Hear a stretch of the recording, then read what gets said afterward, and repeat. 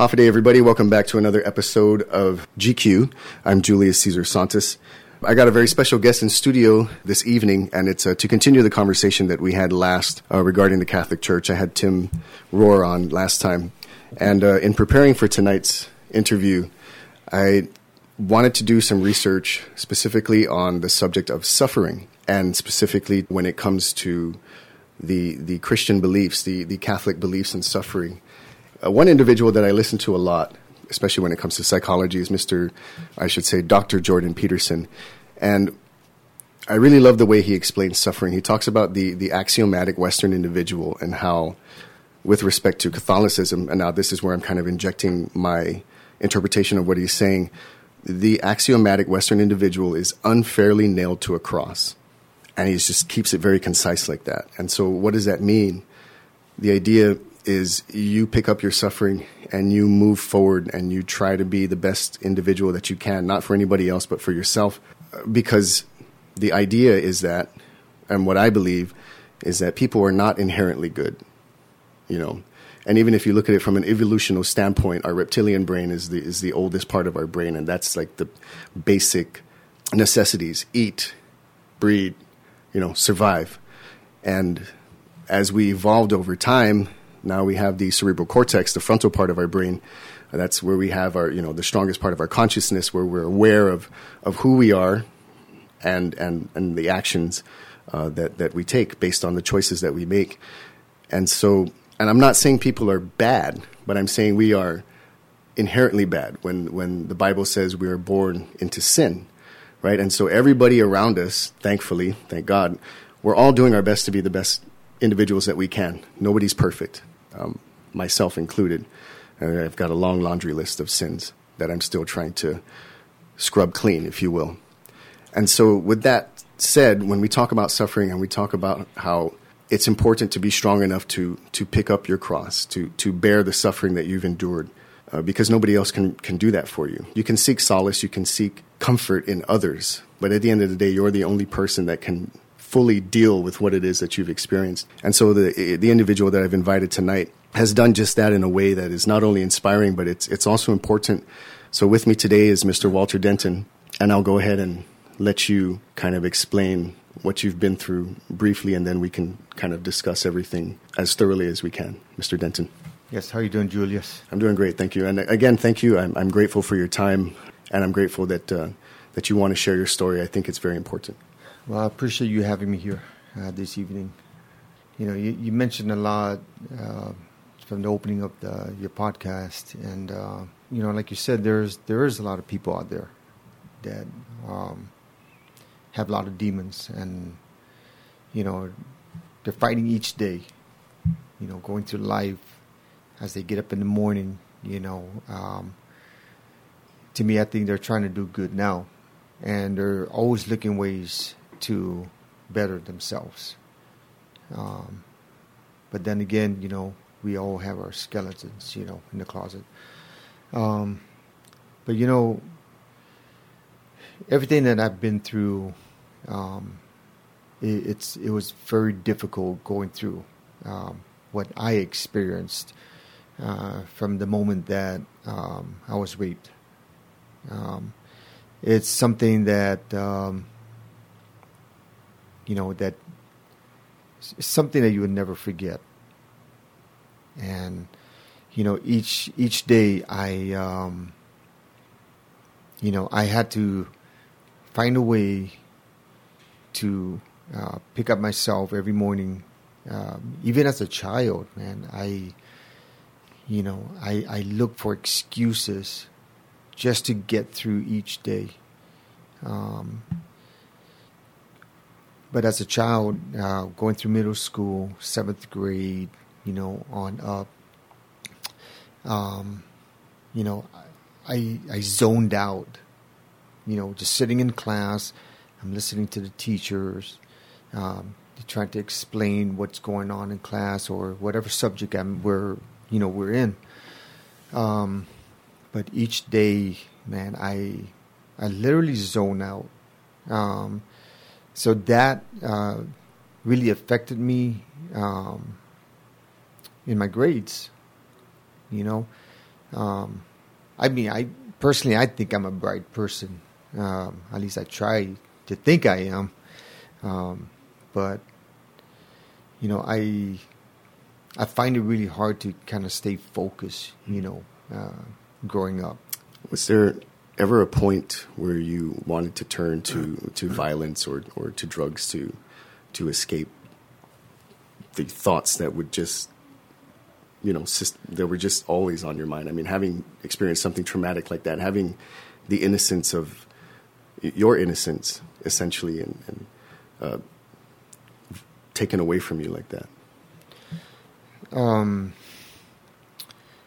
may have thought about something like that, but, you know, growing up with a very strict father, you know, my dad, my parents divorced a long time ago when I was, you know, young, but it was kind of hard, you know, living in a house with a very strict parent. So kind of kept me focused, and you know, of course, you know, being scared kind of helped. Their authority, kept me in the right path, you know. But yes, I, you know, not to the point where I wanted to go out and, you know, rob somebody or vandalize someone's car, but growing up, you know, I hung out with friends that I felt that I just had to get away or do something. So, you know, we all take that opportunity to, you know, take that little joint, you know, with typical your mischief stuff. Typical mischief. Yeah, exactly. So I think that's the worst I've ever done, you know, is taking a puff, you know, but no, I never, you know, went out there, wanted to do some, you know, bad stuff. No. What was your, I mean, after the incident, how did you feel about the church after that? How did you feel about God? Did you question God? Did you get angry with God? Oh, of course I did. Yeah, I was angry. I was pissed. You know, I turned to God and I said, why did this happen to me? You know, but it was a priest that I stopped believing in. You know, I used to think, you know, I look at a priest and he represented, you know, Jesus. Right. You know, I mean, he wore the cloth, you know, and he's the individual that you turn to. He's like, you know, extended version of Jesus, you know? So that's the person that you look up to. He's the one that you worship, literally worship. I mean, back in the day, yes, the older folks, you know, they worship the priest. There's a lot of emphasis on exactly. On the priest, yeah. I mean, they really worship the ground they walked on, and you know, it was all about the priest. You know, you don't talk bad about the priest. You don't, you know, you just don't do that. That was a no-no. You don't do that. But the way I felt about the priest, man, it being at a very young age, it opened up my eyes, and I just saw the priest as just another man. I didn't see God. I didn't see Jesus in the priest anymore. And the way I look at a priest, I didn't see him as a priest. I just saw a man standing up there wearing, you know, the fancy robes and the fancy robes and everything, you know. But that was it.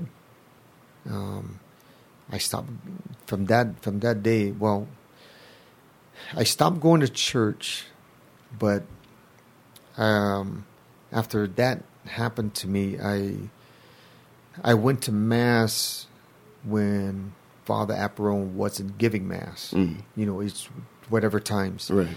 But at that time, I quit. I quit the altar boy. I quit serving. I only went to Mass because my dad went to Mass, but then my dad stopped going. But I had to make excuses, you know. So I hung around the church. I went to a Mass different times, you know. Yeah. And then I went home. And then eventually I just stopped going to Mass because my dad just never asked about the altar boys or anything like that. And you said he stopped going to church as well. I just quit going to church. I just didn't believe in the church. Right. I didn't believe in the priest anymore. He was just another man in a holy cloth, wearing the holy cloth. Yeah. I'm curious, did your dad ever say why he stopped going to church? No, fortunately, he didn't ask. I think him being busy with work, working overtime, trying to support four kids. He was a single parent. Right. So no, he didn't ask anymore. I make excuses. I'm going to church. I would lie to my dad. Sorry, Dad, but I would lie to my dad. Right. Tell him I'm going to church. Well, I mean, because that was the schedule, that was the routine that you guys had, and so you didn't want to raise suspicion with him, and correct. You were just trying to figure out as a child, how do I keep this facade going but not have to be around there? Correct. That's a heavy burden to have to deal with. I mean, and that's what I wanted to ask was, how did it affect your family dynamics, the way you interacted, the way you engaged your family then? I was the way it affected me was I was more to myself. I kept to myself. I really didn't talk about the church anymore. I didn't talk about the altar boys.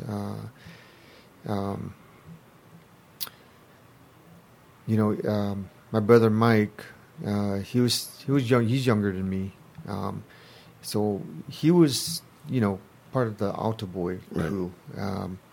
So I got him to join, but at that time when I quit, I made sure that my brother Mike quit. Stop going as well. Right, and that was my way of protecting him because I want to make sure that nothing happened to him. And over the course of time. So we're kind of like jumping forward here. Sure. Coming out and everything. My family members, especially my sister and my brother Mike, they kind of looked at me like, no wonder. I said, no wonder you quit going to altar boy, because I always wondered why you quit the altar boy. Right. So kind of everything, came. It all made sense to them after all these years. Right. Hearing that story, I can't imagine all the pieces of the puzzle just fell into place in their minds and in their hearts. And it's a great thing that they supported you in that, because, sometimes that really destroys families. And especially in Guam with the mamalau factor, and people don't want to talk about, terrible issues, whatever they may be, within their family. It's almost like, certain families would rather keep it a secret and not deal with it because it's going to supposedly ruin the reputation, And to a lot of people, it's embarrassing. Yeah. People coming out, they're afraid of, what people are going to think about them, and Yeah, you're right, and I think it's unfortunate that word is at the forefront of deeply. I can't think of the word, deeply, just terrible events that people and families go through. And when the family does not want to discuss it because of the word embarrass, it's embarrassing. And that's really the wrong word. That's not accurate. There was somebody in your family who was victimized terribly. And rather than seeking justice and figuring out a way to resolve the issue, because it's so painful and difficult to seek justice. And you see that particularly in rape cases, where if that individual wants justice, they have to be willing to stand up for themselves and put themselves out there. And when you don't have the support of your family, it can be incredibly, you probably just wouldn't even do it. You're afraid that people aren't going to believe you, and especially in your case, it being Father Apuron at the time, the former Archbishop. How do you come out and speak against that? Just like you said, that Manamka put so much emphasis on the priest. It's almost like putting the priest before Jesus and God. And so you told your family, they said finally it all makes sense. If you don't mind, I want to backtrack a little bit. At what point, as you were growing up, were you able to kind of face the daily life, much more? At what point, as you were growing up, did you ever find kind of like a inner peace that allowed you to kind of just live your life? Or was it just always there? Was it always nagging at you? It was hard to find peace. No. It was right there and, right in front of me every morning. It's something that, it's something I had to deal with every day of my life. And, and it affected me in every possible way. And I, especially in school. I mean, you look at my grades, man, it's very mediocre. It's just, it's not, I'm not proud of my grades. And it was just hard. It was hard dealing with it daily. And I did my best putting a front, with all my friends, my classmates, and but it was extremely hard just dealing with it. And it's just me finding excuses, just to get by each day. But it was just hard.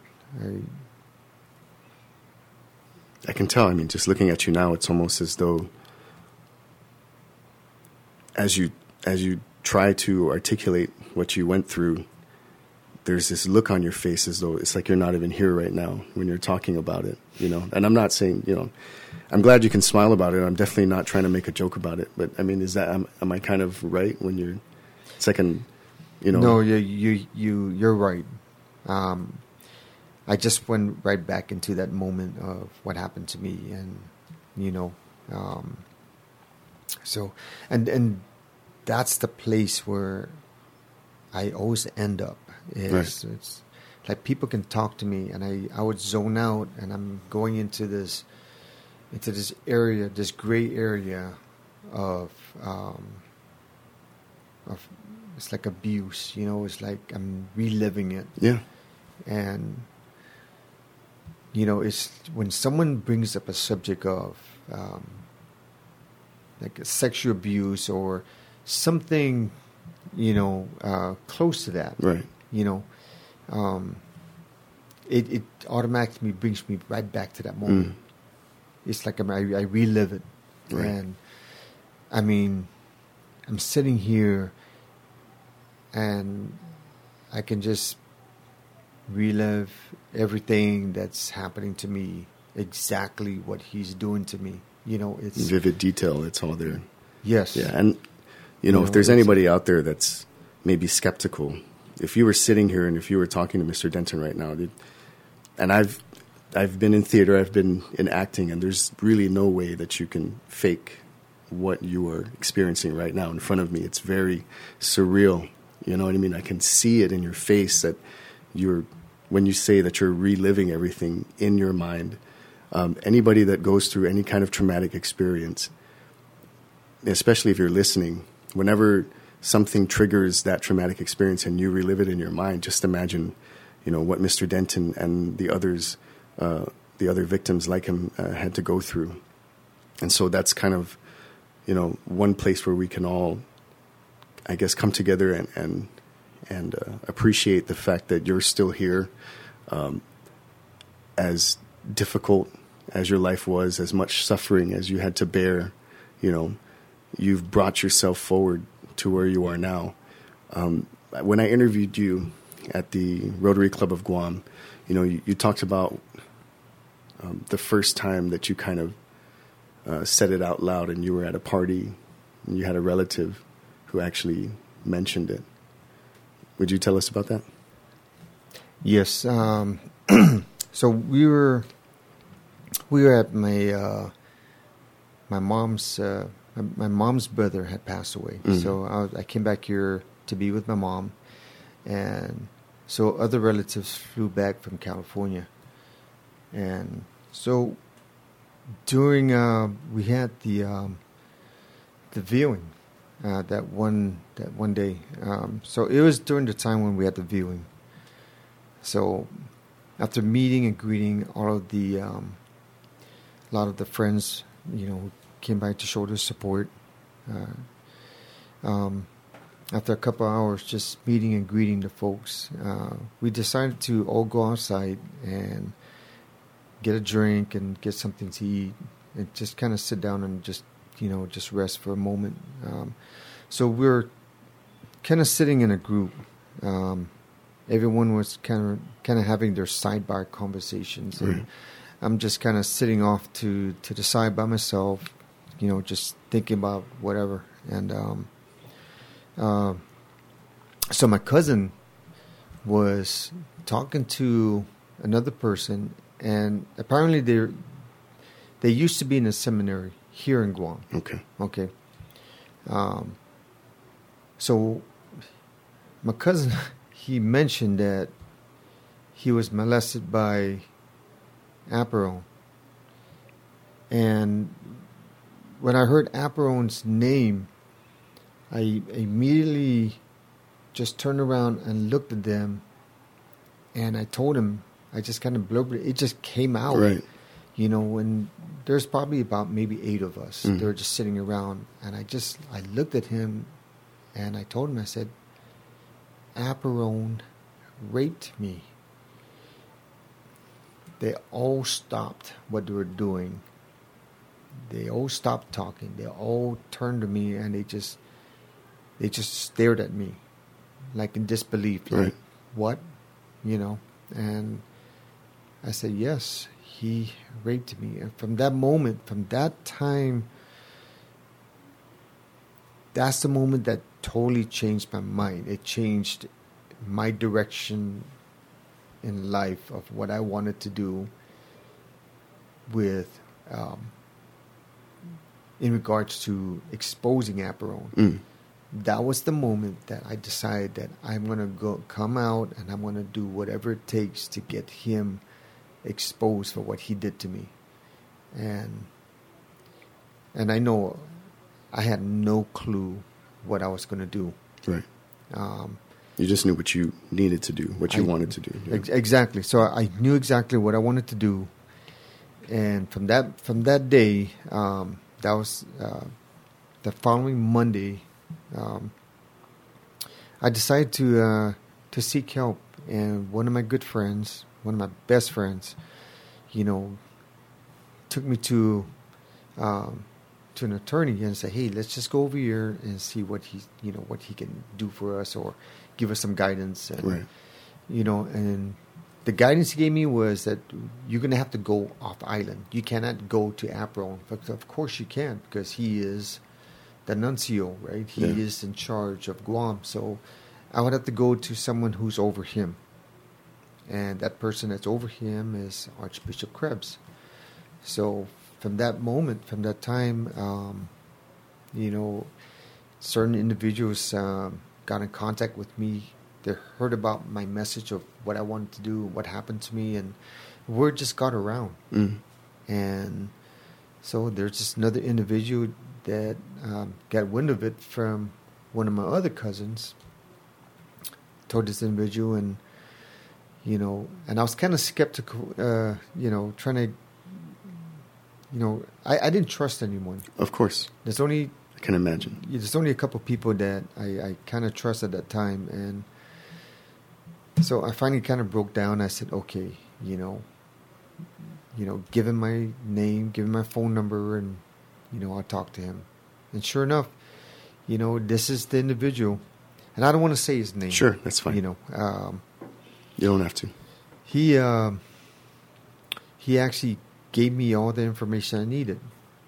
He got a hold of Archbishop Krebs and, gave me the phone number, his address, and he told me basically, he said, you need to sit down and you need to write your statement. And this needs to be sent to him now, like yesterday. So one day at work, I just sat down in my office, and for 3 hours straight, I just started typing, and I didn't stop.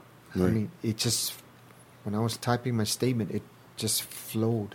And by the time I was finished at the end, I was like, I stopped and I kind of sat back in my chair and looked at my statement, and it was, 3 to 4 pages long. Right. And so my statement was in detail for Archbishop Krebs to hand carry to the Vatican. Mm-hmm. And he took my statement directly to the Vatican and gave it to the Pope himself. And from that moment, man, that was where I kind of wondered, after I sent my statement to Archbishop Krebs, 2-3 months had passed. Mm. And I wondered, I'm driving home. Now, keep in mind, I'm living in Arizona at the time. Okay. So I'm driving home, and you're thinking about literally everything and anything after a 2-hour drive. Right. And I get this phone call from Archbishop or Bishop Olmsted from Phoenix, and Okay. he told me basically, my name is Bishop Olmsted. I've been assigned by the Vatican, by the Pope, to hear your story. And from that day, speaking to Archbishop or Bishop Olmsted, I think that was where it really started, because he's the one that interviewed me and reported directly to the Pope, saying that I believe his story. Right. His story is credible. Right. And I think without Bishop Olmsted, without him saying that, I don't think it would have went any farther than that. Right. I honestly believe that the Vatican would probably just sweep everything under the rug. I don't know. I want to go back to when you were writing your story. Because again, when we go through a traumatic experience, particularly with respect to a rape, it's something that there's almost like a sense of denial in that you don't want to accept it or acknowledge it, despite the fact that it happened and it haunts you every day.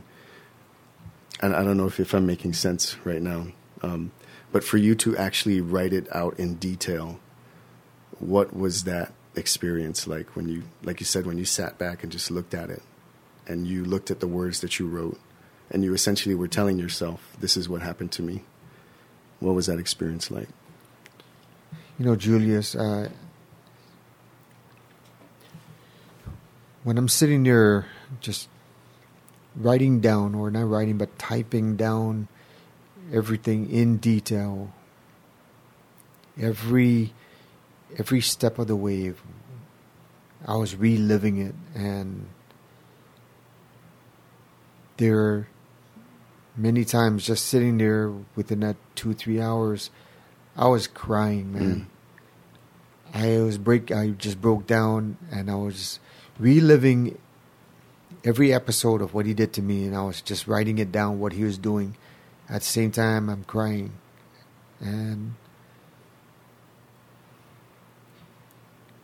it killed me, man. It hurt. But I had to just keep going, Right. because I wanted the Pope, I wanted him to know what this guy did to me. Mm-hmm. If anyone was going to listen, I was praying. I was praying to God that someone in the Vatican was going to listen to what I had to say. And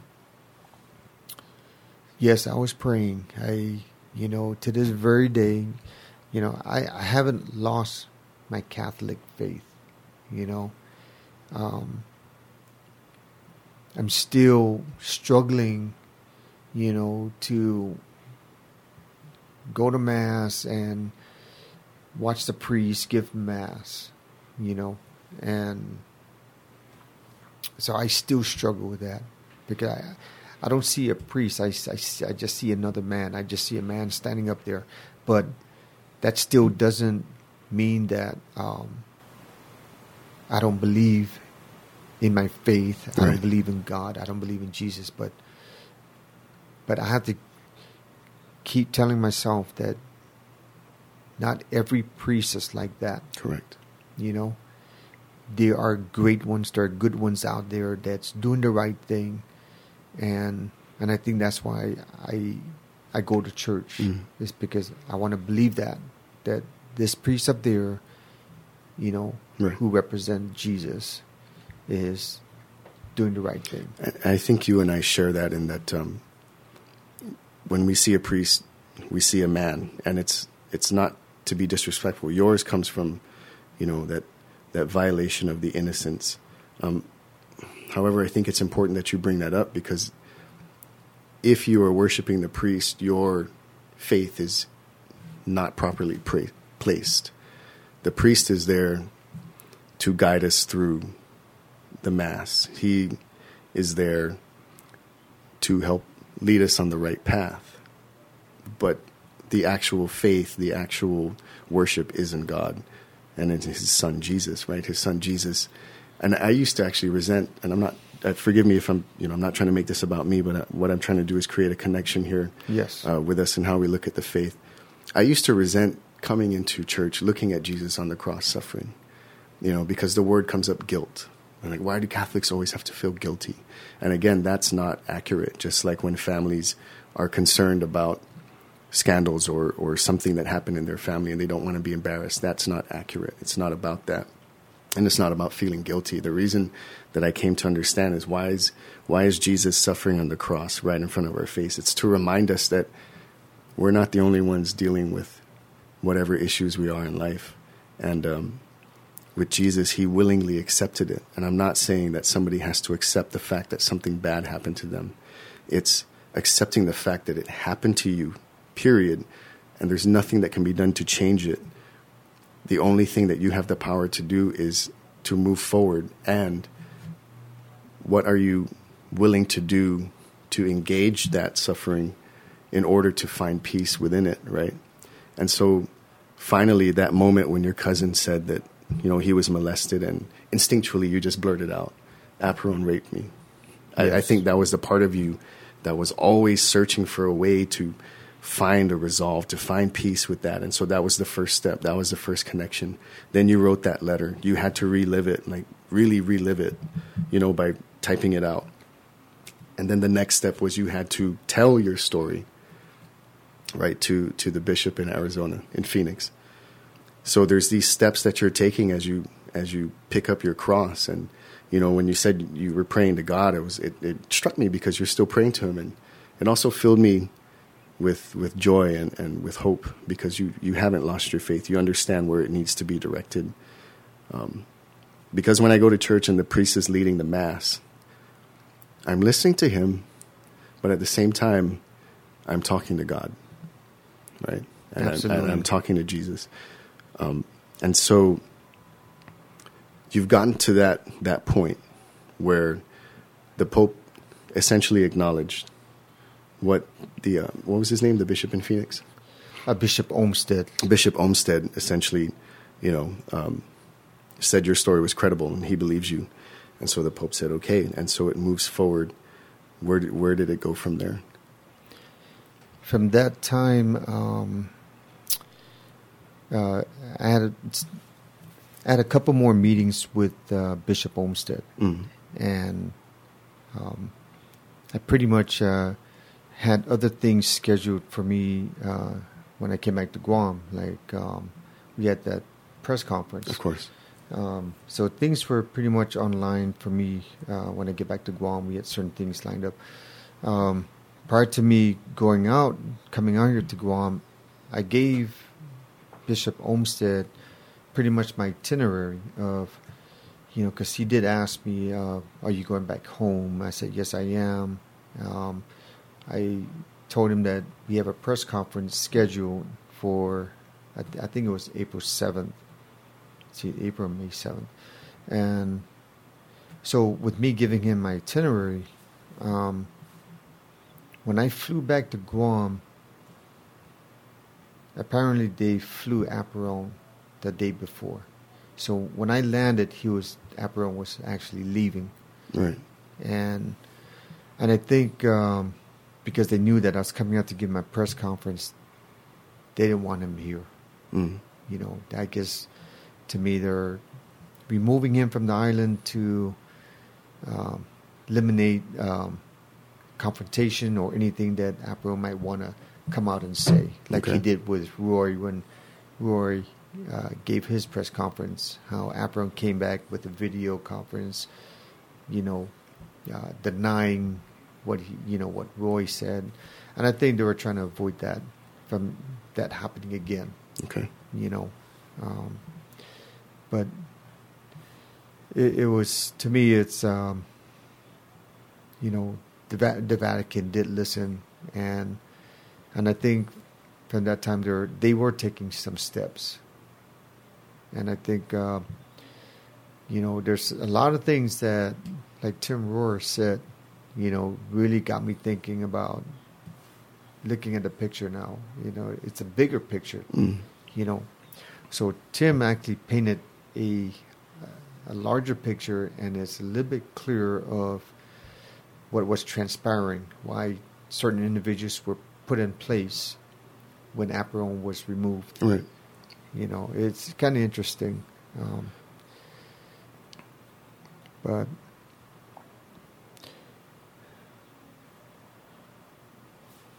I mean... Yeah, and that's fine. I wanted to ask, and you don't have to name any names, yes or no, when you held your press conference, did individuals reach out to you anonymously to say, hey, this happened to me too?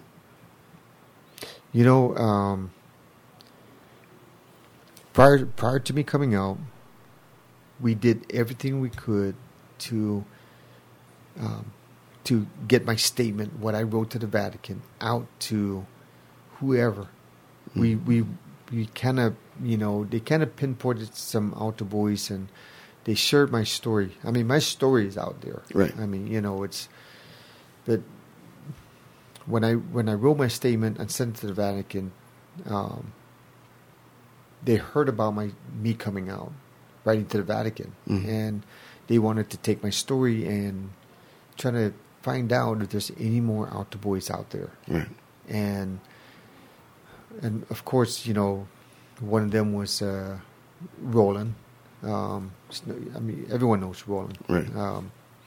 So Roland was kind of. I initially mentioned him in my statement, and I used his initials, RS. Mm-hmm. And because I didn't, at that time, I didn't ask permission to use his name, so I had to use his initials, so no one knows, his name. So, and people were trying to figure out who was RS. So, one of the guys that was one of the supporters found out, he's kind of one like RS, and kind of met him in a weird way at work. And, Roland turned around and, yeah, hi, my name is Roland Sandia. And, the individual that was pretty much like one of the key players in getting stuff together, right, organizing. Just kind of clicked then. Just kind of clicked like RS. And then he approached Roland, and I said, do you know Walter Denton? And, and that's where it all started. Right. Where we started to get my story out, and that's how we found out about Roy. He read my story, and he said, I was raped too. It happened to me too. And slowly that's how, the word got out. Right. And it just happened that Roy was on island. He gave his, his press conference. I was still back in Arizona. So slowly, things were coming out, right, and people were listening to us. So when they saw us come out in the press conference, it really helped, get the word out. And it was basically just, I think it was a shock for a lot of people. Absolutely. Here in Guam. Absolutely. Yes. I really believe it was, people were really in shock.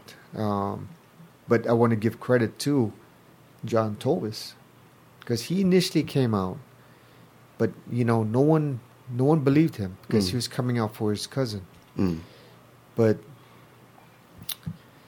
when I came out, I heard about John Tovis, and I talked to John Tovis, and and I thanked him for coming out. But I told him, I said, the problem that you had was that you're coming out for your cousin. It's a big difference here. It's your word against, it's all hearsay. Right. And I told him, I said, your cousin has to come out. But, I still go back to the point where I give John Tovis credit, because he did come out to let the people of Guam know. He was willing to take that risk. He did. He took that risk. Yeah. And, unfortunately, I came out a little too late, because, Apuron was there, and he pretty much shut down John Tovis with his attorneys. Right. Especially because, like you said, John was a third-party kind of advocate where he's coming out. It wasn't exactly him, so it's a little bit more difficult to... If he were the actual victim, it would be a lot more difficult to get him to be quiet. Exactly. It's all, like you said, it's all hearsay. Another interesting aspect about, when you gentlemen decided to no longer keep this terrible secret that you were hiding, about this individual who just maliciously violated the trust of the entire island at that point, because he's a bishop, but when he was a priest, the congregation, there were men that I spoke to, because, this was a topic of conversation, clearly, right, who didn't believe it. And I get if there's a level of skepticism, but really, from their standpoint, it was they just want money, they just want money. And so I asked them a very simple question. I said, first of all, for any rape victim to come out is very difficult. Right, because again, if you want justice, you have to expose this violation of your innocence, this violation of your privacy, your sanctity, and not to diminish rape that happens to women, because that's equally as terrible. But for a man to come out and say, "I was violated," I asked him that question. I said, "Do you think a man would sell his masculinity that cheaply just because they think they can get money from a church?" And they couldn't respond to that, And so I said, sure, when it comes to, the entire scandal that happened on this island, the almost 200 cases, 147, something like that, perhaps there's a small percentage of men who are that low who would, who would lie so terribly just to get some money. But, when, again, it's not to diminish rape that happens to women, but when I see a man come out, I can't imagine what it must be like from that perspective, again, for any rape victim to come out, but then for a man to come out and say, yes, I was violated, because it's emasculating to say that. And most men are too prideful to do that. That's a weakness that we have within us, So have you experienced any kind of backlash in that way, where people come at you and, just calling you liar this or... No, actually, you know what? Initially, within the first 6 months, Tim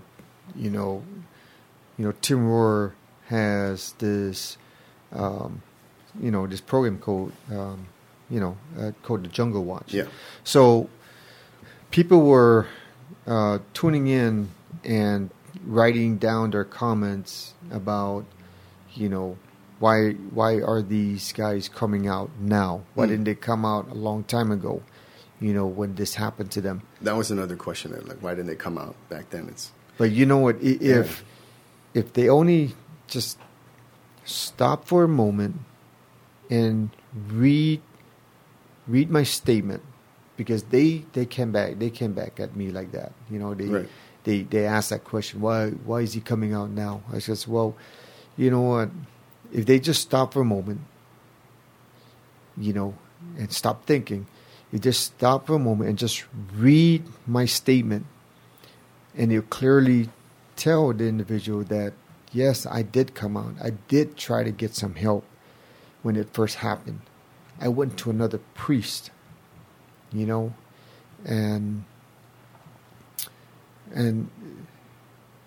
Roland Sandia was there with me when I found out it happened to him. And so I'm like, hey, we need to go tell Father Jack. Father Jack Nealon. He was the priest that I went to. But of course, it was just, he just kind of blew it off when boys, priesthood is the lonely life. It's quote unquote. That's something I'll never forget, man. But I still respect Father Jack, even though, yes, someone did come out and made a claim against him. It's unfortunate, and it's I don't know what to believe, to be honest with that, but it was hard when I heard about Father Jack, but I know that he felt bad, when I did reach out to him. But just getting back to some of the folks, I did try to get some help, and when no one was there to listen, and growing up with back in the day, they pretty much worshipped the ground that the priest walked on. That's life. That's how it was back in the 70s. Right. So yeah, I mean, I can understand how people have their doubts and they're skeptical about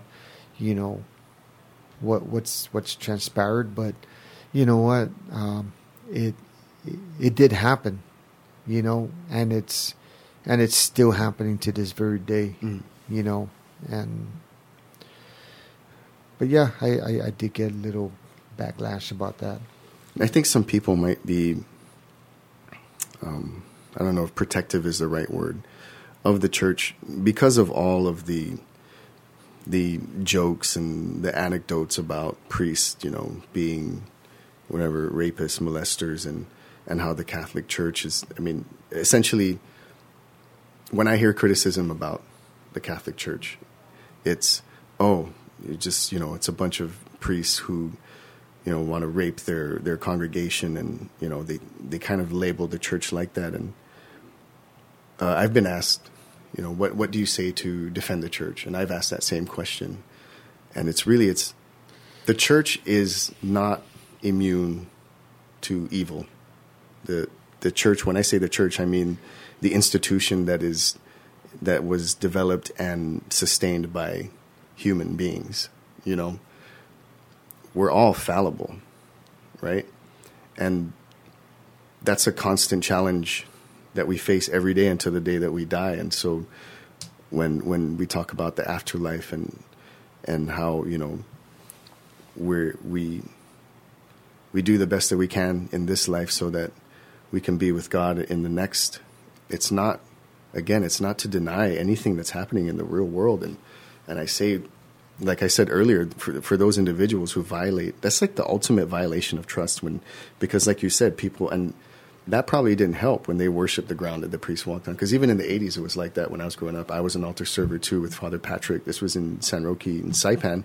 And then, when I moved back to Guam after high school, I found out he's up here in Zotnio.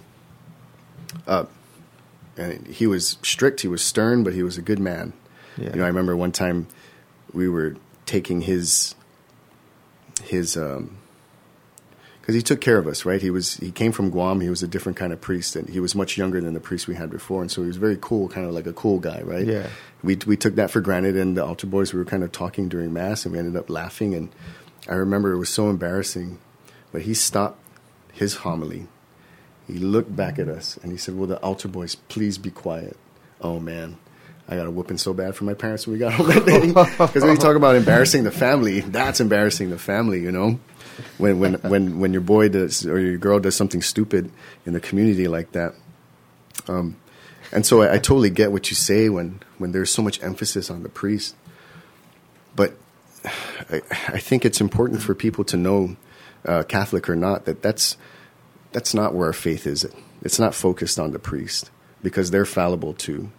And, you know, they're supposed to take that vow of celibacy when they get into there. And if they can't maintain that, you know what I mean? It's not God's fault. It's not the church's fault. When you ask God, and this is something that was the subject of a conversation over the weekend, was why did you let this happen, God? You know, and there's this misunderstanding of people who are not Christian in general and particularly Catholic. God doesn't let bad things happen, right? God gave us life and he gave us free will. What does that mean? That means he's not controlling us.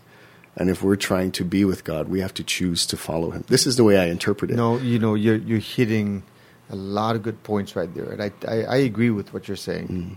We have to choose to follow him. And the evil that happens are the choices made by human beings who were granted free will, who do not choose to follow God, and who succumb to their evil thoughts, who succumb to their demons, so to speak. You know, like, whether you're thinking demons like actually from hell, from the devil, or when people say, you know, you've got demons you need to work on or you need to confront. It's that.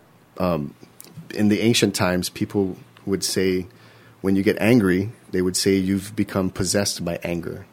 It's not I'm getting angry, it's I'm becoming possessed by anger. And so that kind of, in a way, was a metaphor for, you know, the demons. You're allowing them to come into you and to control you. You're becoming a slave to your base desire, which are your emotions. And without getting too confusing here, it's, okay, so priests are fallible. They're human beings. They are choosing to violate the trust and to violate the innocence of their victims. Right. And to continue to put on this facade because they think that they can get away with it. But when somebody like you comes out, and then the other victims who come out, and they're coming out in droves, and I think that's when I say it's a great thing, it sounds so bad because what's happening is terrible, but it's important for individuals like yourself to come out and say, hey, look, this is happening. We don't like it. We need to put a stop to it. I don't want anybody else to be a victim. I don't want anybody else to have to go through what I went through.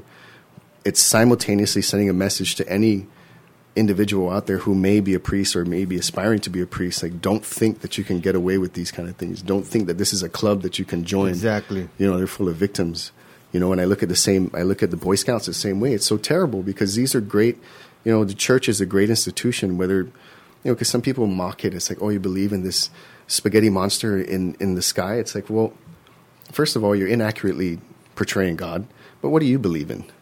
You know, if you don't believe in anything, how do you find a focal point for, you know, for all of the, like I said, with respect to the Catholic Church, it's teaching you that life is suffering, but not that you have to suffer. It's you accept that it is, and you become strong enough to deal with it so you can find peace in your heart. And, you know, when I look at you, when I walked in to the studio and you're standing there, that's what I saw. I saw a man who has found peace in his heart, who still has these, you know, experiences and these memories, who has this suffering that he carries, but you are strong enough to live the life that you live now, to the level of normacy that you do. And going beyond that, you're being productive by getting this story out there, to be a part of this movement, to purge this evil, not only from the church, but from all the institutions, from public schools. When we look at the Guam public school system and, you know, how many criminal sexual conduct cases, you know, go on there. It's not exclusive to the church, but for some reason the church has been this, you know, it's easy to pick on them. And, you know, as Catholics, it's like, I don't accept that anymore. It's like any institution is susceptible to these things that happen. And so, you know, going back to you and looking at you retelling your story and almost being able to get a glimpse or feel a glimpse of what you went through, because it was difficult to watch you just talk about it. And moving forward, when we had our discussion at the Rotary Club of Guam, I mentioned perhaps you can start a support group, for individuals like yourself. And I know that might be a difficult thing, but I'm sure that there are some men out there, some gentlemen out there who are like, yes, let's find a place where we can all discuss, not to discuss the terrible things that happen to us, but more so to discuss how were each of you individually able to cope with this, and how can you help one another find different ways to deal with it. And then not only that, but you will now have created an organization where individuals who might be victims don't know where to go, but now they know exactly where to go, remain anonymous, at least to the point to where they can find the strength to stand up and say, yes, this happened to me. This is the individual that did it, and we want to put an end to it. Excuse me. Well, absolutely. Just let me just go back to a point where, you mentioned about, the choices that we make. Mm-hmm. I've made some terrible ones, man. You know what? I think you're doing great. You got your own show, and it says a lot about you. Thank you. But to go back, we all make choices, mm-hmm. and the choices that we make, is going to affect you in a way where it's either good or it's going to be bad. But like I always tell my my kids, think about it. I say, if you think it's wrong, even just a little bit, if you think it's wrong, then it's wrong. Yeah. And I talk to them every single day before they walk out that door to go play with their friends, right. To be respectful when they go to one of their friends' families' homes, But Julius, a lot of folks out there make bad choices. It's because, they thought about it. Mm-hmm. It's not something that it just happens. If you make a bad choice and it's, something that's going to hurt someone, it's because you've been thinking about it and you act on it. Yeah. So, coming back to helping people, it's been weighing on me. I've been thinking about it a lot, where I would love to start a support group. I would love for people to reach out to me, or, where they can. The support group that I want to start, is, and I'm sure you've heard of this, 2 words, healing hearts. Yes. So I wonder where those people out there who are struggling, with the rape, or with the, being molested when they're children. I wonder where I can help someone, where they can come out and talk about it. No one has to know. Right. That's an important aspect of it, right? So a co-worker of mine, we kind of took a big chart, and we kind of went down, and we wanted to come up with an idea of how to get this thing started. Okay. And first we just kind of took Post-its and, okay, write down the first thing that comes to your mind, the first part I was thinking about, I wanted to be, open. Okay. I wanted to be relaxing. I wanted where, she was nice enough to sent it to me after we kind of did all the work on it.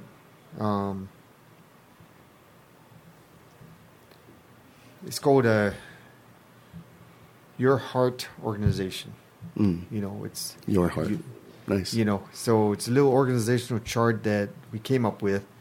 And so we broke it down. We got the business side, and then we've got the outreach services. So one of the things that when, if I can get this thing started, man, it's going to be great. Yeah. Reaching out to the folks and them calling in. And the way you're talking about it, it's not just for victims of the church. It's any victim of any victims, any rape, man. any molestation. It's not just for the rape victims, man. There's so many people out there that need help, and even teachers are doing the same thing. Yeah. To our children. Yeah. And man, I just wanted to stop so bad, man. Yeah. And the only way that we can stop this from happening is, the victims to come out and say something. You don't have to come out and say something in public, but you can come out to this support group that I want to start, where you have a place to come to and you have a place to talk openly.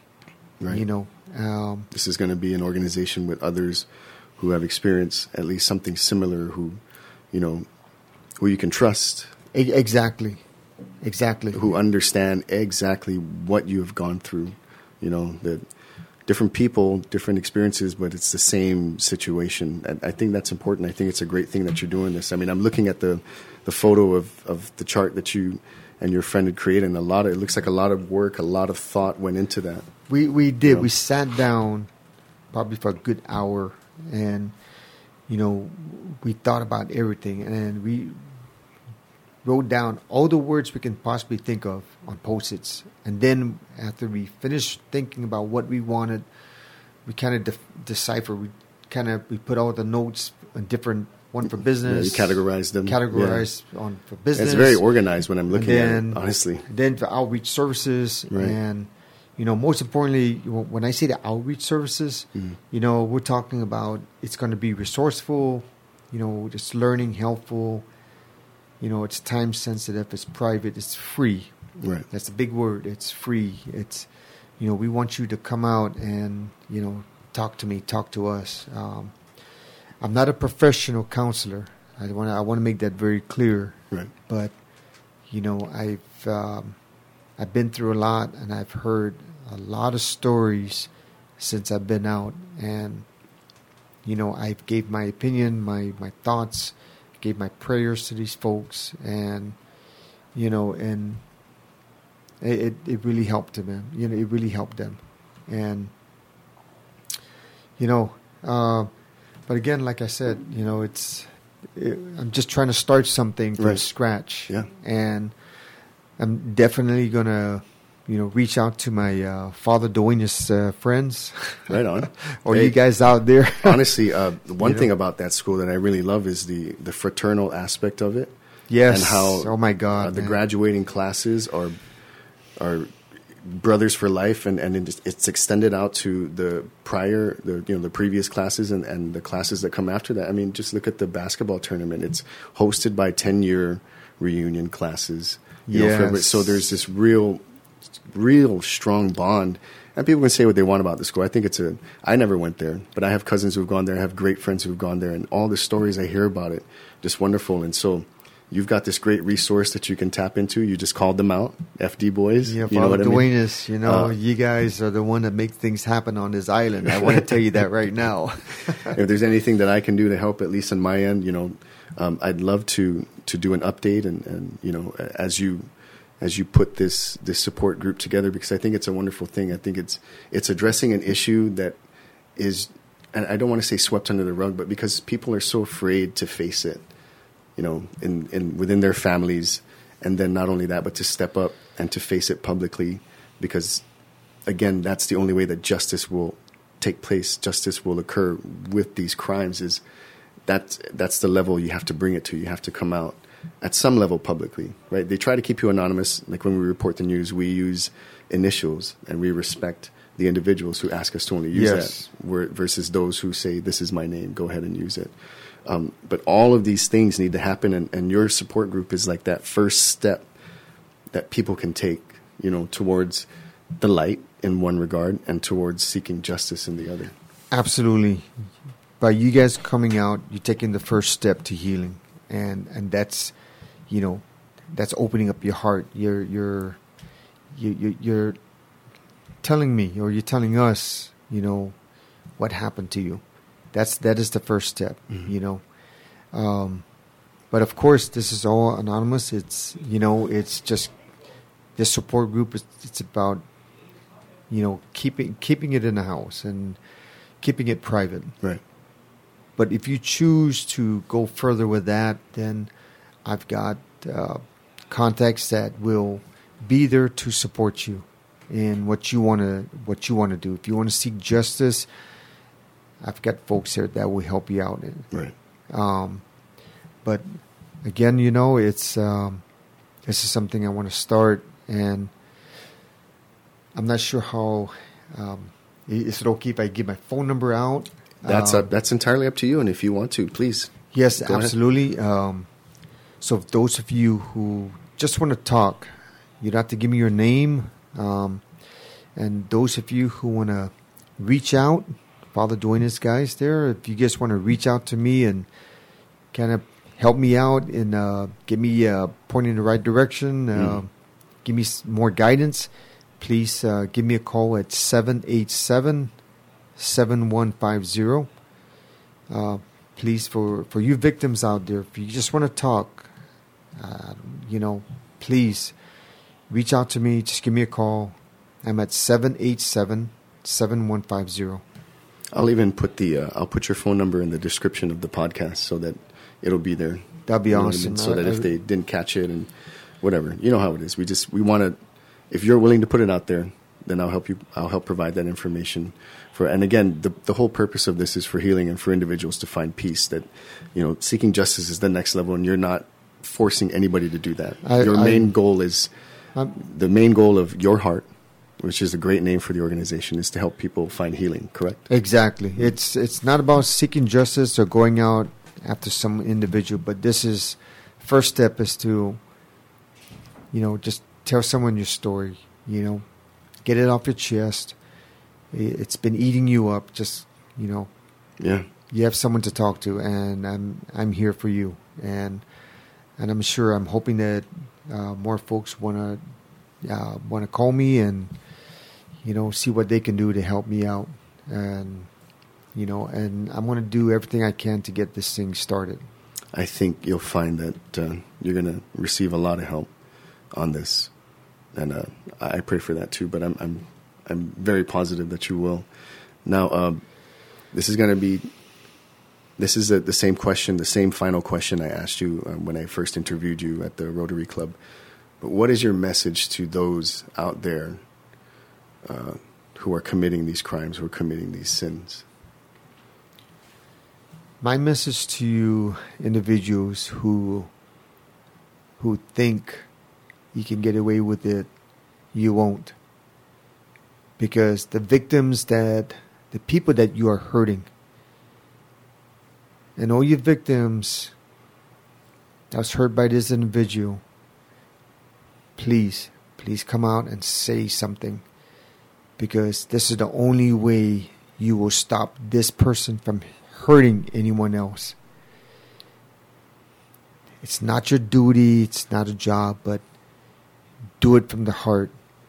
Let's stop these people from hurting anyone else. I did what I had to do, and that was to stop a monster. But I didn't do it alone. I'm not taking any credit for what I did. It was a joint effort. It was the individuals who came out and spoke, and they were heard. And I want you to do the same thing. So you victims, please, the first step is to say something. And that's the only way that we are going to stop these individuals. So all you individuals out there, you predators, you will get caught. I want to thank you, Mr. Denton, for coming on the show. Most importantly, I want to thank you for being an advocate for these victims. And I think that's truly what's needed for them to see that there is a way out of the torment and the suffering that they've been experiencing this whole time. Absolutely. Thank you so much for You're very having welcome. me here. I look forward to having you on the show again so we can get updates on the progress of you putting together that support group, Your Heart. And for all of you listeners out there, thank you so much for taking the time to listen to Walter's story, to listen to me banter. This has been another episode of GCue. Remember, always stay the course.